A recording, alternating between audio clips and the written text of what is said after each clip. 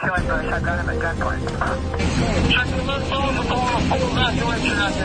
They're pulling them out. 911. Advise ready for camp. Gun! Welcome to another episode of War Stories. I'm Tom. And I'm Chuck. And we are back with a guest this week. And this is something we've talked about. And we've discussed how agencies do it. But we've never actually sat down and spoken to somebody who does it. Chuck, who did you get for us this week? So we have John here. And this is something that I have only seen once. It's like a unicorn. It's a rare breed. It is a police officer that is a dual status, or a public servant that is that has police powers, that is a dual status as a firefighter. And so they have double duties, fighting fires, arresting bad guys, full police powers, full firefighting powers. They can drag a hose. They can shoot a gun. They're a unicorn. And I remember the first time I had heard about this, it was the city of Sunnyvale in California. And wait, that's a real place? Yeah. I always see it on the post trainings, and I'm like, what's Sunnyvale? Where the fuck is Sunnyvale? Yeah. Sunnyvale's in Northern California, and they actually have a public safety department that is police officers and firefighters that are dual. It's not, oh, they work in the same building. No, I worked near a city where the police station and the fire station were the same building, but different classifications. This gentleman, John, if you correct us if we're wrong, just like Sunnyvale, the way Chuck described it is you are simultaneously a police officer and a firefighter. That's some self-hating stuff right there. Do you guys have to tease yourselves? Do you argue with yourself? No, you kind of hit the nail on the head with it. Yeah, we do both, and it kind of sucks a lot of the time, but it's a good gig. I really enjoy it. Well, I cannot wait. First, let's just start off with tell us a little bit about yourself and how long you've been on the job and how you got into it. And then I cannot wait to hear some of your stories, because I can only imagine what it's like to and how that works. So, all right. So, as you know, my name's John. I am currently, my job classification is a public safety officer. But for the city of Cedar Falls in Iowa, I've been doing this for going on 2.5 years now. Pretty much what we do is we get hired on as a police officer, and we go through the academy process, all the field training, and then they send us through a fire school. And once we pass that, we get the job classification title as public safety officer, PSO for short. And then we get to have the luxury of dealing with both. Now, you guys are about 40,000, and about, if my research is right, you guys are about 40,000 population wise and about 30 square miles. So you're about the same size as the city I worked for, a little bit bigger population wise, a little bit smaller square mileage wise. But do you say you become a police officer first? So do you go to the police academy when you get hired? Do you put yourself through the police academy? How does that work? So they will actually send you through the police academy here. You usually don't send yourself. You usually get hired on as a quote unquote non-certified officer. You get sworn in, and then you'll get a set academy date. And then that's when you appear. And then once you graduate, that's when you're considered a certified. Okay. Huh. And that's after the police academy graduation. Then you can begin your duties on the street, but only as a police officer, or do they have you doing field training stuff as a firefighter before you go to the fire academy? How does that work? So that's kind of a weird situation. It kind of depends on how staffing is at the time that you're going through it. When I did it, I finished my police FTO, and I was out on my own for 6 or 7 months before they decided that they were going to send me through fire school. And fire school lasted right at around a month and a half. And it is purely a 9 to 5 schooling. That is your job for that time being. And once you finish that, you take the test. You how many weeks? It's about 6-ish, depending on how much we had going on. Fire academy I've ever heard of. Yeah, and it's all in house for the department, so they'll send you through it. And it's in-house training. Okay, so you guys, it's basically like when you get enough members of your department to host a school, you host one, and then everybody that needs to go through it goes through it together. Yep, exactly, just like that. So, can you spend your whole career as a public safety officer and never be chosen to go into the fire squad, or is it they're just waiting for you to get a certain amount of training under your belt, and then they're like, okay, we can bring them over? So, how it's set up now is we have a fully staffed police department and a fully staffed fire department, and it's all in the same building, like you were saying before. And the difference is everyone over on the fire department is cross-trained as a police officer, and everyone over on the PD is cross-trained as a firefighter. And it's more or less a seniority thing on where you go.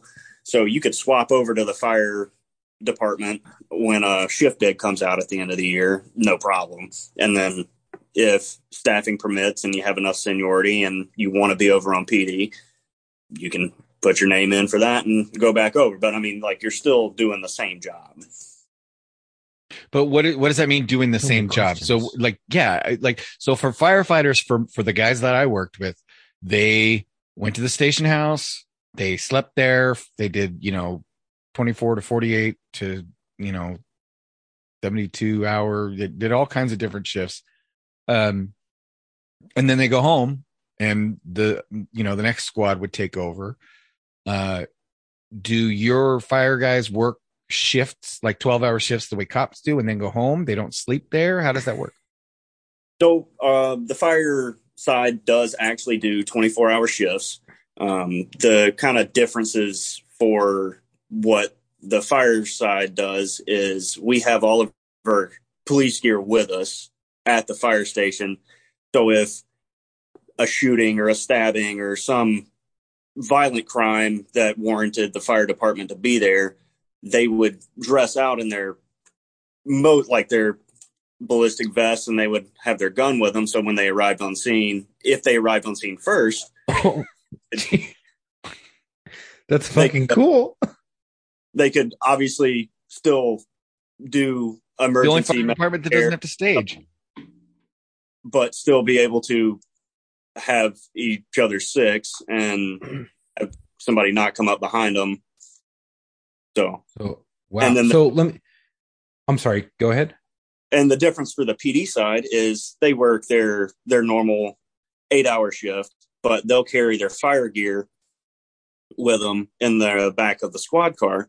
So if a legitimate fire call came out, like a structure fire, we actually had one yesterday, and obviously squad cars get places a little bit faster than the fire trucks. So if they get on scene, they can kind of assess the situation, call out over the radio, give a good scene size up, find hydrants. They can dress out and be ready to go by the time the fire truck gets there. And so the police cars have turnouts in them. There you go. Yep. Oh, so John, let me get this straight. If you choose, now correct me if I'm wrong, if you choose to be fire, like through seniority, and you're like, okay, I want to go fire, and you vice versa, you're on fire, and you're like, I want to go police, and you switch, and now you're assigned to fire or the police side. If a crazy call comes out and you're a cop and it's a crazy fire, and vice versa, if you're a cop and then the crazy call comes out and you need FD guys to come over here, do they just kind of like drop what they're doing and go over there because they already have their gear, or is it for every call type of thing? Does it make sense? It's a call to call type deal. So a case by case. Okay. So like really big stuff, a really big fire, if you're on the PD side, and they needed more bodies, he'd be like, hey, call someone patrol over here, have them get their turnouts. We need bodies for a structure fire, and vice versa. Hey, we have a multi-casualty shooting. Barricaded suspect. We need more officers. Call some of the fire dudes. Exactly. So we just got it. And it would keep people from and obviously, I guess if the situation was big enough, they would call from home that were off duty. But it gives a few more bodies to lend a hand if a situation arose, and we would have our equipment with us, no matter if it's fire or PD, to be able to adequately assist with the situation. Now, one last question for this. If you're working the fire side and they come over and they go to a fire, and the fire guys are all at a fire, and they have, say they have an arson suspect or something, do they call PD to make the arrest, or will they just take them in their fire gear, show them their badge, and be like, I'm a cop, this guy's under arrest for arson, yada yada? Or if they get dispatched to an extra call, like an extra body for a police call, and they get stuck with a body, do they handle that body, or does the regular patrol who are assigned to patrol handle that body? So usually if there's an arrest or a potential arrest, we're going to have a marked unit with somebody in the black and whites there.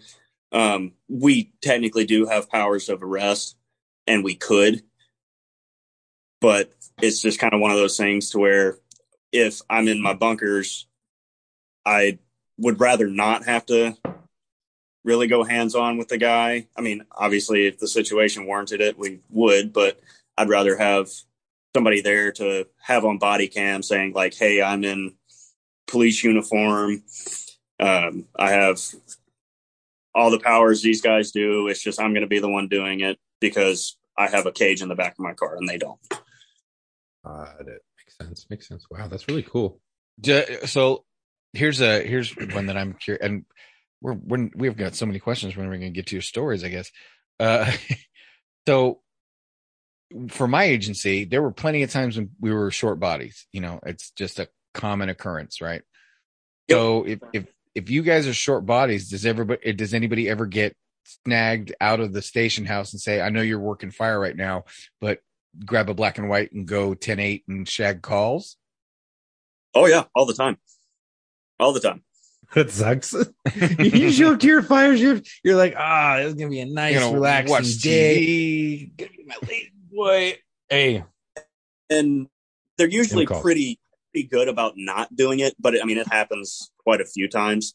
That's usually only for a half of a shift until they could get somebody to come in early for the shift after or something like that, because obviously you're going to be swamped with both your fire calls and your PD calls if you're obviously on shift at the fire department and you're in your black and whites in a squad car. So does your watch commander just make those decisions? Like whoever is your watch commander, they decide who's working what and when you pull bodies and stuff, or does that have to come from above? Do they have to? Is it just kind of a rotational thing? Like, well, it was my turn to get yanked out of the fire department last week. Now it's John's turn. I bet it's lowest serial number. Seniority or what? It is all based on seniority. Oh, you got the lowest. Who's got the lowest serial number? All right, you're going to patrol today. Unfortunately, I guess I wouldn't say unfortunately. On my shift on the fire department, I am the least senior here. Well, so that means if there's absolutely any incident that goes on to where you have to be juggling back and forth, I'm more than likely going to be that person that is running over to the PD, running back over here. And it's fine because I got into the profession to be a police officer, and then seniority kind of put me over on the fire side, which is completely fine. I'm here to help out as much as I can to the best of my ability. You know what's crazy, Tom? I think this agency has it right, because this would prevent burnout, and they have really smart individuals that are there, because it's not I mean, we always joke with firefighters, oh, you grab a hose, you put out a fire. Ooh, big. No, dude. Like they know a lot of stuff about structures and things like that. So they're really smart. Their brains work differently, right? Um, and then they have the cop brain, right? Which you have to know all this law and all this craziness and probable cause, reasonable suspicion, all this law stuff.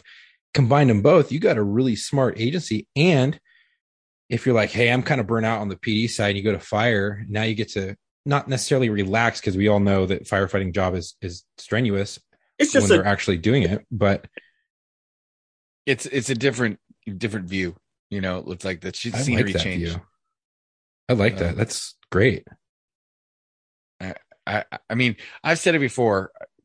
I joke that I got in the wrong line at the police academy, but fire is magic and you can't shoot magic. I don't know that I would want to have to be a firefighter. The job is interesting, but not enough to make me want to do it. So I don't know that I would want to go to an agency where I had to do fire department stuff as well. I don't like medical aids. I don't like CPR. I'd rather chase bad guys and hook and book all day long, do surveillance. So now that leads me to an interesting question. What about detectives and investigations and undercover assignments and arson investigators and engineer? Because at a certain point, the cops are arson investigators. Well, that's a big question. So at a certain point, like as you become an engineer, right? Those are specialties and skills that you acquire that kind of mean you're more heavily weighted towards the fire side versus if you go to wiretap investigation, narcotics investigation, financial crimes investigation, sexual assault investigation, schools. Now you're weighing your special skills more towards the police side. So how does that work? So our investigative unit is made up of the PSOs. So they're all cross-trained. And on the PD side, they deal probably 90% of their job is dealing with police investigation and investigative work. But just like we actually had a structure fire, what was it, 2 days ago? Yesterday? I think it was yesterday. And it was a fully engulfed residential house. So we had pretty much everybody on shift coming in and kind of just putting bodies to this fire. And our investigative unit was out delegating who goes where to try to ease the tension of trying to figure out, hey, what am I supposed to do? I'm coming in from my house. I got a call back. They become logistical support to a certain extent. Exactly. And they're at the PD and you walk in and they're just like, what gear do you have with you? We'll get you a squad car if you have your PD gear with you. If you have your fire gear, we can send you over here and you're going to be doing this. And your name gets put up on the board and that is your job until you get told to do otherwise. Yeah. Wow, that's wild. Well, but that's go ahead. And yeah, they assist with a lot of our big calls on the fire side when those come. But for like an arson investigator, we have an investigator solely for that is a PSO, but his job is kind of the exact opposite of the police investigator. He's the fire investigator. So like 90% of his duties fall to the fire side. So, but I guess what I'm asking then is you said you can bid to go work at the firehouse and the fire station versus bid to work at the police station, this and that. At some point, they wouldn't want to invest in all this detective training for narcotics or for sexual assault or, sex crimes or, kitty crimes or financial crimes, or even become an arson investigator because there's a lot of schooling involved with that. Do you have to agree to do a certain amount of time? Is it a permanent assignment? What is to prevent someone from doing a year in investigations, getting all this training and then going, screw this, I'm going to go be a firefighter again? So for our investigators, and I want to say that it is a 3-year kind of contract. That is your kind of your duty area for 3 years, and then you're able to bid back out of it. So you get your time in whenever you go to one of those special assignments, because if you bid for it and you get it, you're gonna stay there. You understand you're going to have to stay there for the duration. Yeah. Right. And I'm assuming, like, if you need to be let out, like any other agency, they can let you out early for extenuating circumstances, or promotions, or things of that nature. And probably, like my agency, most of the guys that put in for those assignments, they want them, and therefore they want to stay in them as long as possible. Yeah, I would think so. The exchange rate is actually pretty low, because the people that want to be in there or tend to be in there. And then there's the few extenuating circumstances, like let's just say we have an officer that gets injured or gets pregnant or kind of whatever, and is far enough along to where they get put on light duty. They'll go back and assist in investigation so they can continue to work and do that. But that's a little bit different of a circumstance. Sure. So you've said that you joined because you want to be a police officer, but right now you're on the fire side of things. How do you find it? Is it what's anything surprised you about it, or do you find you enjoy it more than you thought? Do you enjoy it less than you thought? You can't wait to get out of it. How do you feel about that? So I did get into this profession to be a police officer. And like I said before, the seniority aspect of it put me where I am now, over at the firehouse. It's kind of weird because I enjoy aspects of it a lot. And then there's aspects of it that I cannot wait to get away from. I love the schedule of it. You have a lot of days, who wouldn't? Right? A lot of days off. Like who can complain about that? Mm-hmm. But the 24-hour shifts kind of get old really fast, especially those 3 a.m. calls when you've been running and gunning all day, and you finally get back at 12:30, 1 o'clock in the morning, and then you close your eyes and you're back at it again. And that's the things that I don't really miss and I don't like. But there's a lot of things that actually pleasantly surprised me. I did not think I would enjoy like actually dealing with fire as much as I do.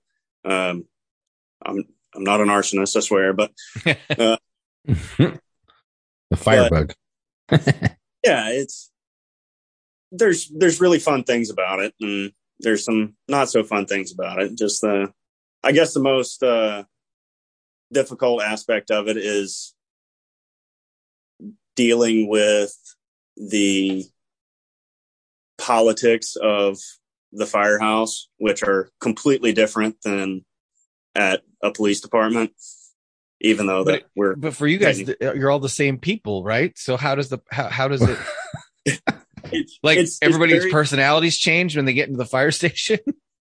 And some do, they really do. But wow. Like you'll have you have to go out and mow, and like that's the firehouse do stuff like that, and you got to go mow and do all the yard work and stuff. Yeah, you got to be a housewife at the fire station, and then go back home and do it again. I would imagine there are people that you guys have identified, or people that have self-identified as being better at or enjoying one more than the other. Does that ever happen where you guys are like, oh, he needs to stay in the firehouse? He's perfectly suited to mow lawns and wash the engine and make spaghetti and root beer floats and go respond to medical aids, but I don't want him on a police call, or I don't want her in the fire station with me, or whatever it is. Do you guys have people that you feel like that, or that they feel like that about themselves, where they don't want to, oh no, I want to stay on fire forever. I don't ever want to have to go back to police. Not really, which is kind of surprising because I know a lot of places there's kind of one or two of those types of individuals in every department you go to. Mm-hmm. But here everyone's really kind of willing to go and do as needed, which is kind of nice. And for the most part, I would trust everyone at this department to cover my back while clearing a building. That's and good. Covering my back while we put the water on a house fire. Like it's everyone's kind of just willing to help out More when than I they can can. say for my agency. Yeah, me too. Because I've worked with some people where you're like, yeah, let's keep that person at the CP and let's not have them on this stick. I can't remember if I've said this out loud on the show or not, but my wife had a list, and I told her, if something happens to me, I'm injured, gravely injured, seriously wounded, shot, killed, anything like that in the line of duty, and I am working on shift with anybody on this list, you are immediately to hire a lawyer and subpoena any and all disciplinary and training records for all of those individuals. Because I knew that there were certain officers that I had worked with that were more likely to get me hurt or killed than others. So I was just curious if some people get involved and they're like, well, I know I have to be a cop, but I really want to do the fire stuff more. Or I know, like you're saying, I like the fire stuff, but I got into this to be a cop. Yeah, I think most people have the same attitude that I do. So there's a couple of them, quite a few actually, that got in to do fire stuff. And they're like, I knew being a police officer was going to be a part of the job when I took the position, because that was in the job application, was you're going to have to get certified as a police officer. So right. It's not a surprise to anybody when they get hired and they're like, oh, you're going to the police academy, or, oh, you're going to the fire academy. So everyone kind of knew what they were getting themselves into. And there are people that, like me, either want to be on the police side more than they want to be on the fire side, or vice versa. But like, they understood the job assignment when they signed up. Like they're going to help out to the best of their ability wherever they get sent. And how do call outs work? For like, if like a big incident came on? Yeah. I mean, let's say you get a call out where you need both police and fire. And do you guys have on-call people that have to listen to the radio or answer their phone, or is it everybody is on call if the phone rings, and then when you get the phone call, or when you get to scene, they'll tell you what you need to respond for, or they tell you what gear to bring? How do call outs work? So we actually have an app on our phone called I Am Responding. I don't know if you've heard of it. Never heard of it. But it's connected with our dispatcher, and say our fire command gets on scene of a structure fire, determines, hey, we need more bodies. He'll get over the radio to dispatch and be, hey, do a callback. And everyone with that app for our agency will get a very loud and annoying and nonstop notification saying, please respond, please respond. This is what it is. And it'll kind of be like the weather service announcement for severe weather. And it'll come across the screen and you can look at it and read kind of what's going on. And just yesterday it popped up and it was like, please respond, please respond. Clicked on it and it said, general callback, residential fire, this address. And then you just kind of show up, and that's when the delegation happens, is when you get there and they're like, hey, what do you have? This is what we need. I'll send you here, yada, yada, yada. So now, Nice. can you decline or snooze or wipe that red circle on that, or how does that Not work? today. yeah, you can decline. Obviously, like, Is there a I've we- been drinking button? there's just the, like, you can hit not responding, or you can hit respond and then kind of just give an estimated time frame of how long it's going to take you to be there. And nobody's going to ask why you didn't respond, because obviously if you're out of town, you're not going to get there. If you're drinking, you're not going to get there. Or you just worked a 72-hour shift and you're asleep and sleep through it, you're not going to get there. I mean, it's kind of just, hey, we need help. Please help. We understand if you can't, but Now, if you reply that you are not, if you RSVP in the negative too many times, does it look bad? Like, do to they be keep honest, track? I don't know if that's a thing that is tracked and they keep a like data on it. I'm not sure about that. I've never seen anybody have an issue with it. I mean, I could imagine supervisors being what they are. They'd be like, man, Jones never hits that I am responding button. He always declines, man. He don't even bother sending it to, like, supervisors My have agency a would long definitely do memory that. for that stuff. At least as long as I've been here, I've never seen that being an issue. I'm not saying that it's not, or it won't be in the future, but so far it hasn't been. Well, we are That's looking good. forward to you telling us some of your stories, and I guess as the questions pop up, we'll ask them. If you got, whether you got one or two or three or whatever you got, please share, because this is a unique situation. And like Chuck and I said, I know of very few departments like this, so I'm completely curious as to how some of your scenarios have stacked up. I'm sure you have plenty that are just cop stories and plenty that are just fire stories, but I'm curious to know what kinds of stuff you guys deal with. Yeah, because the only guy I ever knew of was a fire guy who was so squared away, he was on the SWAT team for the police side. And that's all he did was fire stuff and SWAT stuff. Right. That He was like it. the team medic or something. I think he was, he may have been a medic. He may have been cross-trained, but he was definitely on the SWAT team, like full time, but he was also a full-time firefighter, but their SWAT team, it was in San Diego County, and so he's probably a medic, to be honest. Yeah, SWAT And medic.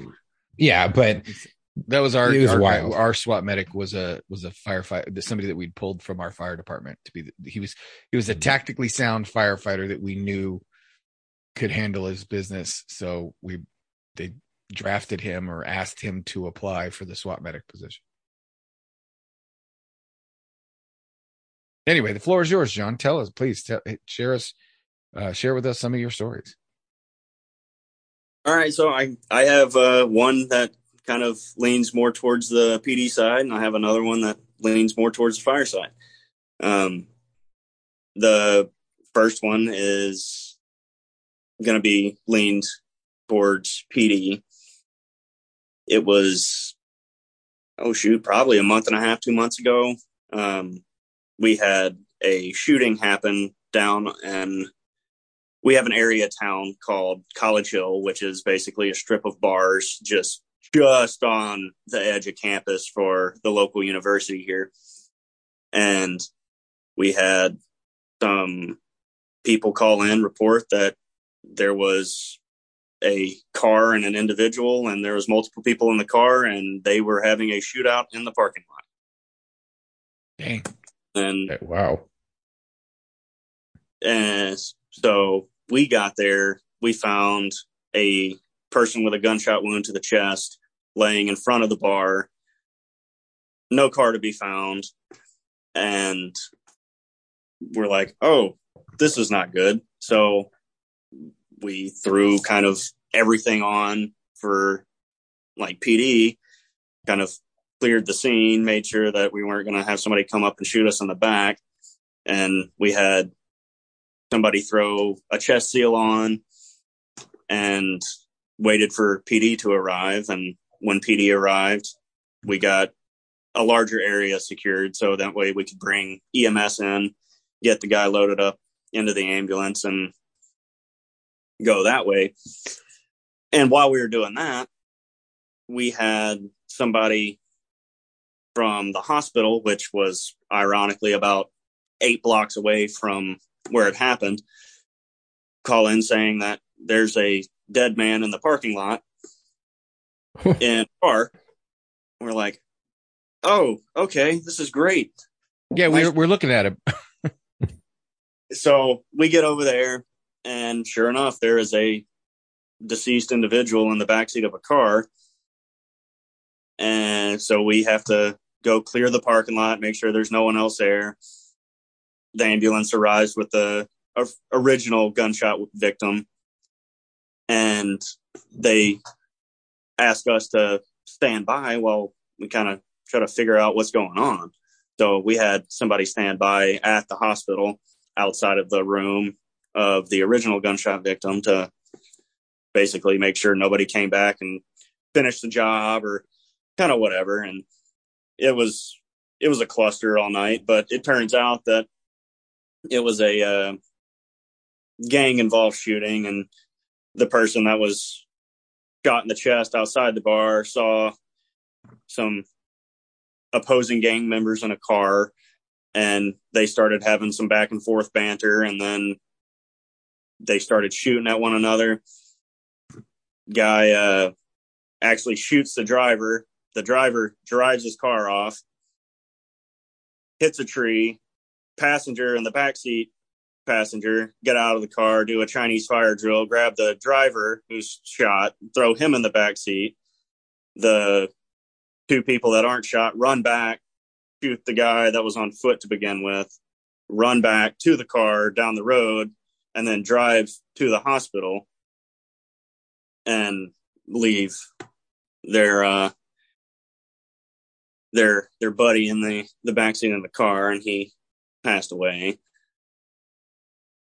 So they took off, and the guy in the car was also a gunshot victim from the shooting at the bar. So you had 2 victims in 2 separate locations. Correct. From the same incident. In those kinds of situations, what do they teach you guys as far as your priorities? Because I know for police and fire, obviously, when police officers respond, we know what our priorities are because we are the police. And when the firefighters respond, they know what their priorities are because they are fire. How do you guys, as carrying dual status, prioritize, or what do they teach you about prioritizing when you respond on scene? It's kind of a fluid situation, so it's ever so changing. So when we get there, obviously our safety first. So we're clear in the area, make sure there's no one going to come up and try and kill us when we get there. Mm-hmm. And then our next thing, if we don't find anybody that's going to do that, then that means we then turn to try and render aid to the individual that is down or try to correct the situation that has turned south. But if we do find somebody who happened to try to come back and get behind us or whatever, then unfortunately the person that has a gunshot wound is going to have to wait until we no longer have a threat. So it kind of fluid like that. So regardless of your status, it's immediate threat to yourself and the public first, then rendering aid to victims second, and then finally investigation and pursue the criminal offenders third. Correct. Yes. When you're on the PD side. Yes. So if you're acting a police role, even if you're on the fire side, if you're in police gear, then you're acting more as an officer than a firefighter. Does that change when you are working? Like, in your example, let's say the fire station is real close to this bar, and all the PD units are at the south end of town dealing with the drunk. And fire actually responds to the bar and the gunshot victim first, right? Like, is that what happened in this case? Yep, that is correct. Right. So you guys respond on scene as the fire department, but do not function as the fire department until like you kind of switch hats. You show up on scene first, function as the police department. Then when the scene is secure, you switch hats and function as the fire department and render aid. Then when the aid is rendered and you can hand the body off, you switch hats again and you go back to investigation and pursuit of suspects. Essentially. So it's kind of ever so changing, like I said. So we would arrive on scene, we'd have our fire engine, and people would be like, oh, the fire department's here. And then uniformed officers would be getting out of the fire engine and being obviously clearing the area, trying to figure out what's going on, make sure there's no threat to ourselves or others. And then once we determine that there is no longer a threat in the area and we could safely render aid to the victim or stop the fight or kind of whatever was going on that got us there and dressed out to begin with, then we would switch hats back over to the fire department, even though that we would be dressed in our turnouts. Yeah. Our PD gear. So we would have our bulletproof vests and our guns. But at that point, we could kind of switch over and be like, okay, so no threat. Now's the time to where we can start legitimately focusing on the victim. PD's going to be here or they're already here. They can now hold more of the PD role and expand that perimeter, try to locate the suspect. And while we're now dealing with the victim as a firefighter role, EMT role, medic role, whatever you have. I have a few questions. One is, all the fire guys, are they paramedics or just EMTs? Two, you have your guns in your fire truck. And three, please tell me there has been a police pursuit inside of a fire truck. All right, I'll go with the last one first because you seem to be really excited about that. Yes, there has been. Oh my God, that's amazing. That's badass. And I can only assume the big red truck handles it until a black and white comes over to handle it. But it's still awesome, the idea that a big red truck would go in pursuit of a suspect. So it was on paper and other things. It was a legitimate pursuit, but it was grand total of about 800 yards at about 5 miles an hour. Yeah, that's still awesome. Okay. That's all right. Well, it's great. still cool. And yes, we do occasionally have our firearms inside the fire apparatus with us. Wow. There's the firefighter in him. He called it an apparatus. Okay. See? There it is. Big red truck. Yeah. We're like, it's a big red truck. And he's like, the apparatus. It is a red truck. That's right. Okay. So please go ahead with your other story. I'm sorry. I forgot the original question that was said because I went straight to the, are you guys like all paramedic or are you just EMT and some are paramedics? Yes. So we have some on staff that are paramedics, and then the rest of us, for the most part, are EMTs. Got it. So I'm an EMT. Our captain on shift right now is actually a paramedic, and then everyone else here is an EMT. So we can all function at minimum basic life support. Awesome. Well, what's your next story? Oh, this one actually falls. It was the fire the other day, actually. I was on shift. It was 3 a.m. and we get a fire call, and it comes out as a residential fire. A propane tank caught on fire, caught the outside deck and the stairs on fire, and is now coming up the outside of the house. So we go en route. We're in the fire truck, and we're not even halfway there. And we have people on the PD switching channels over to our fire attack channel, which is directly talking to us in the fire truck. And they're saying, hey, this is where the fire is. This is the best route to come in with the fire truck because this is where the hydrant is. You can have a more direct attack parking here than here. Don't park directly on the street. You're going to want to come in through the alleyway from the east. And by the time we got there, we already had a good visual of what the house looked like, where we were going to park because we knew where a hydrant was. We had a clearing in the alleyway because PD moved cars. And we parked. I got out, and we had a hose directly pulled from the fire engine, and we had water on. I'm sorry, it would be directly dragged from. So one of our cross lays, we had water on the fire in less than 30 seconds. Wow. So it really speeds up the process, allows us to work together more efficiently because we all have an idea of each other's roles that we're playing at that point in time.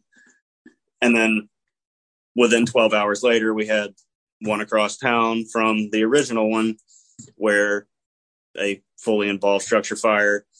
That's when the callback happened, but PD arrived on scene, and they have hydrant bags, which has spanner wrenches, different sorts of attachments for the fire hydrant they can have the hydrant flushed when we get there. So that means whoever is pumping that day will have to basically get out, roll a hose, and connect it to the hydrant, and you will have a water source to continue to put water on the fire. And you can have water on fire very quickly if things are already prepped and ready to go by the time you get there. Sure. If all the prep work is done, I mean, if you know how to do it, then saves you a heck of a lot of time. Oh yeah. Now, what happens for guys that, like, are there guys that are just better at it than others? Like, I mean, firefighting is a different skill set than police work. Handling medical aids is a different skill set than investigations and chasing bad guys. Do you find that everybody has their own aptitudes for it, or are they pretty good at cross training everybody and everybody kind of is the same? There are definitely noticeable traits on where people lie, and they are obviously better at one than the other. I would say I'm much better at doing police work than I am doing firework. But there are some people here with me that they are some of the best firefighters I've ever known. And they love it, and they are phenomenal at it, and they are far better at it than they would be if they were to go back to the PD side, because this is just more of a passion for them, and they really enjoy it. And like I said before, I think I am not so much, or I'm not as good on the fire side as I am on the PD side. I enjoy the PD work more, but on the flip hand of it, I enjoy medical calls. I'm an EMT. I was 4 years before I got into law enforcement, and I just enjoy that side of it. So I get to respond to medical calls while on the PD side. So I get kind of both on that side. So that's why I enjoy that more. I think I'm better at it, but I'm not bad at being a firefighter. I'm not the best by any means. Like, I can definitely improve on a lot of shit, but I think I just realized kind of maybe a fallacy in my own thinking is that I've been, for me and for Chuck as well, firefighting and police work are two separate mentalities, right? It's two separate ways of thinking and viewing the job, right? Your mindset is, so I'm thinking that you are a person going back and forth between these two mindsets, but it sounds to me like I'm again creating a false dichotomy, and you are a whole third thing, because your mindset, you've been raised from a pup, to have this dual mindset of public safety. So you guys don't have that either or. You guys just, it's totally normal for you to be, both and. Yeah. And obviously it comes more natural to some than it does others. But everyone that makes it through the training has the mentality of it, and they do the very best they can to assist, which that's all we can really ask for, is as long as you're trying to help out and you're not just sitting around being lazy, we can't really ask for anything better, because you're giving it your all, whether you're on the fire side or the PD side. You're working hard, because most of our life is, we don't get a lot of off time because we're constantly at trainings for both PD, fire, EMS. So our days off aren't really days off. And I guess since you guys were in, you understand that trainings take up a lot of time, and training in court. Yeah. Yeah. Especially court. But yeah, so we have our trainings that we go to on days off, and it's the people that stick around are the ones that are truly committed to it. And I'll trust them to have my back in any situation. Those overtime checks must be pretty good. They're not bad. Yeah. What about like tactical units like SWAT? So we do have a SWAT unit, and it is... I'm assuming it's a collateral assignment, right? Yes. So we have both people on the fire division and the police division that make up the SWAT team. And then that's a whole different mentality. When they're called out for SWAT, they become that. Like they don't have to wear two hats. They're just... Nope. I would say that they switch to a third hat and don't worry about the first two, because they are differently tactically sound than the regular patrol officers are, because that's all they do outside of their normal training is they breach, they clear rooms, hostage situations. So they're more sound in those areas. So they switch to just that, and that is all they focus on. That's kind of what I figured, is when they're doing SWAT stuff, they just become that. They kind of put the other two out of their thought process. It's fascinating to me. Just the how many different hats you guys have to wear, and how your mindset has to shift, and how you really, I mean, maybe Chuck's right. Maybe that is a model that many people should be looking at. I personally am of the idea that mega police departments, gigantic, huge police departments don't work the way we would want them to. Like, 40,000 NYPD cops, or 10,000 LAPD cops, or 10,000 LA sheriff's deputies. Things in life work much better on a smaller scale. The larger the scale, the larger the corruption, the larger the problems, the larger the the machine becomes impersonal. So I could see a world where police departments would be no bigger than a geographical area or a population area, and they could only, each one would be run autonomously, and then we report to like a commission or whatever. Who knows? But it sounds like yours is an interesting blend of the city saying, well, you guys are just responsible for our safety entirely, and you guys figure out how to do it.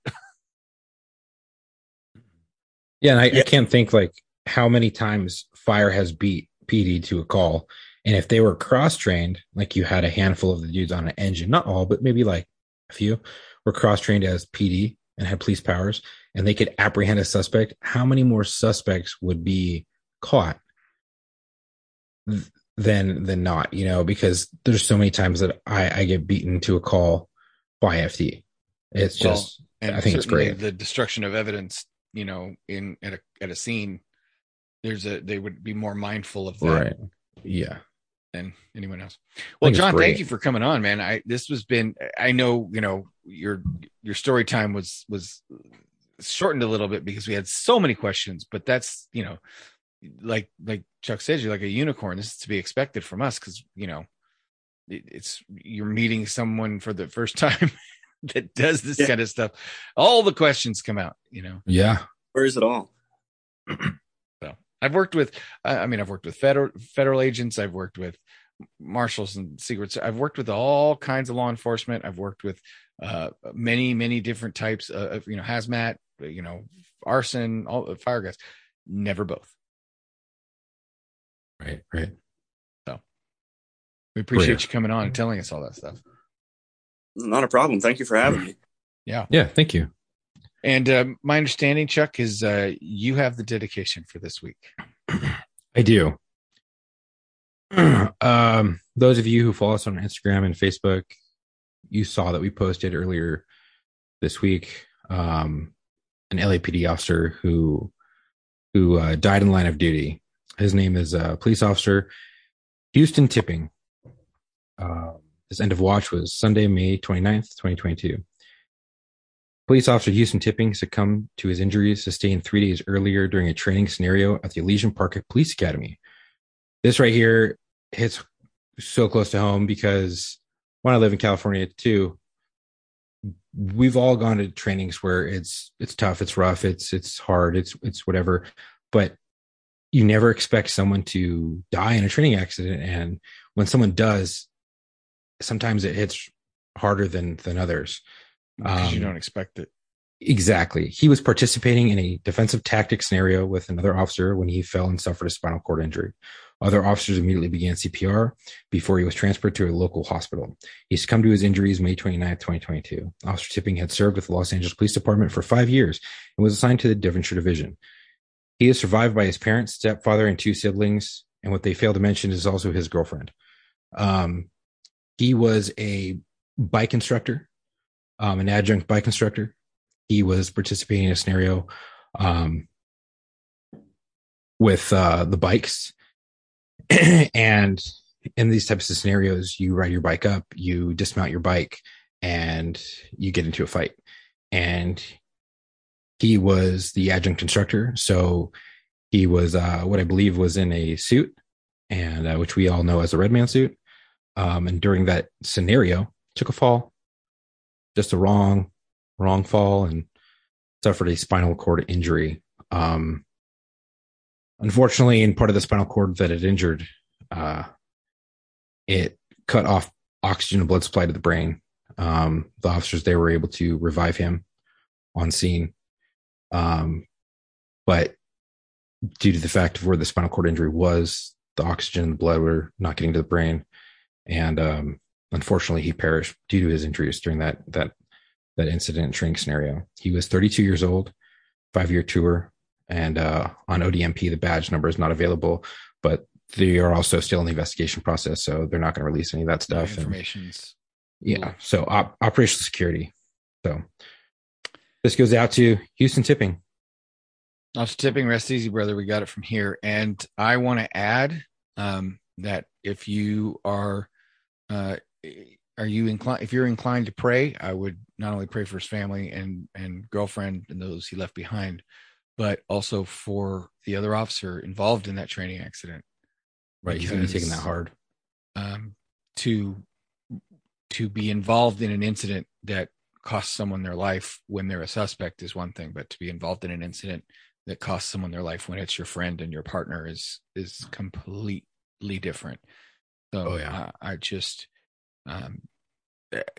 think about him, and for Officer Tipping, his family is suffering, but Officer Tipping's suffering is over. But for the officers involved in the incident, the suffering is just beginning.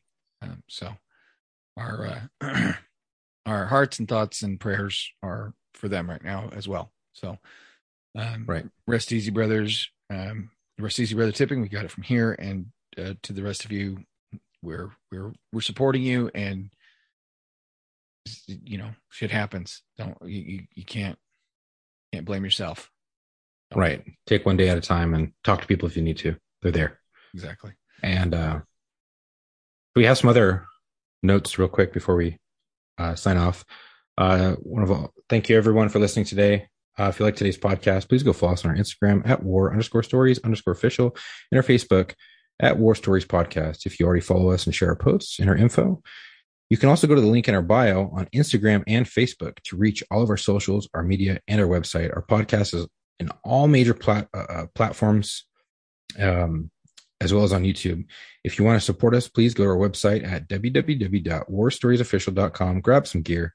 We still have some Whoopee hoodies, shirts, patches, and stickers left. We will be doing some summer gear as well.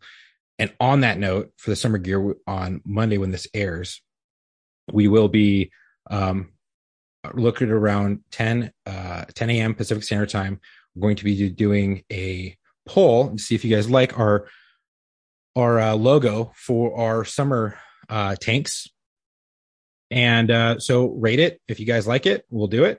If not, we'll look at something else. Yeah. And give us messages on if you think it's cool, if you think there's a better design, what have you, because we want to make stuff that you guys like, that you guys want to purchase.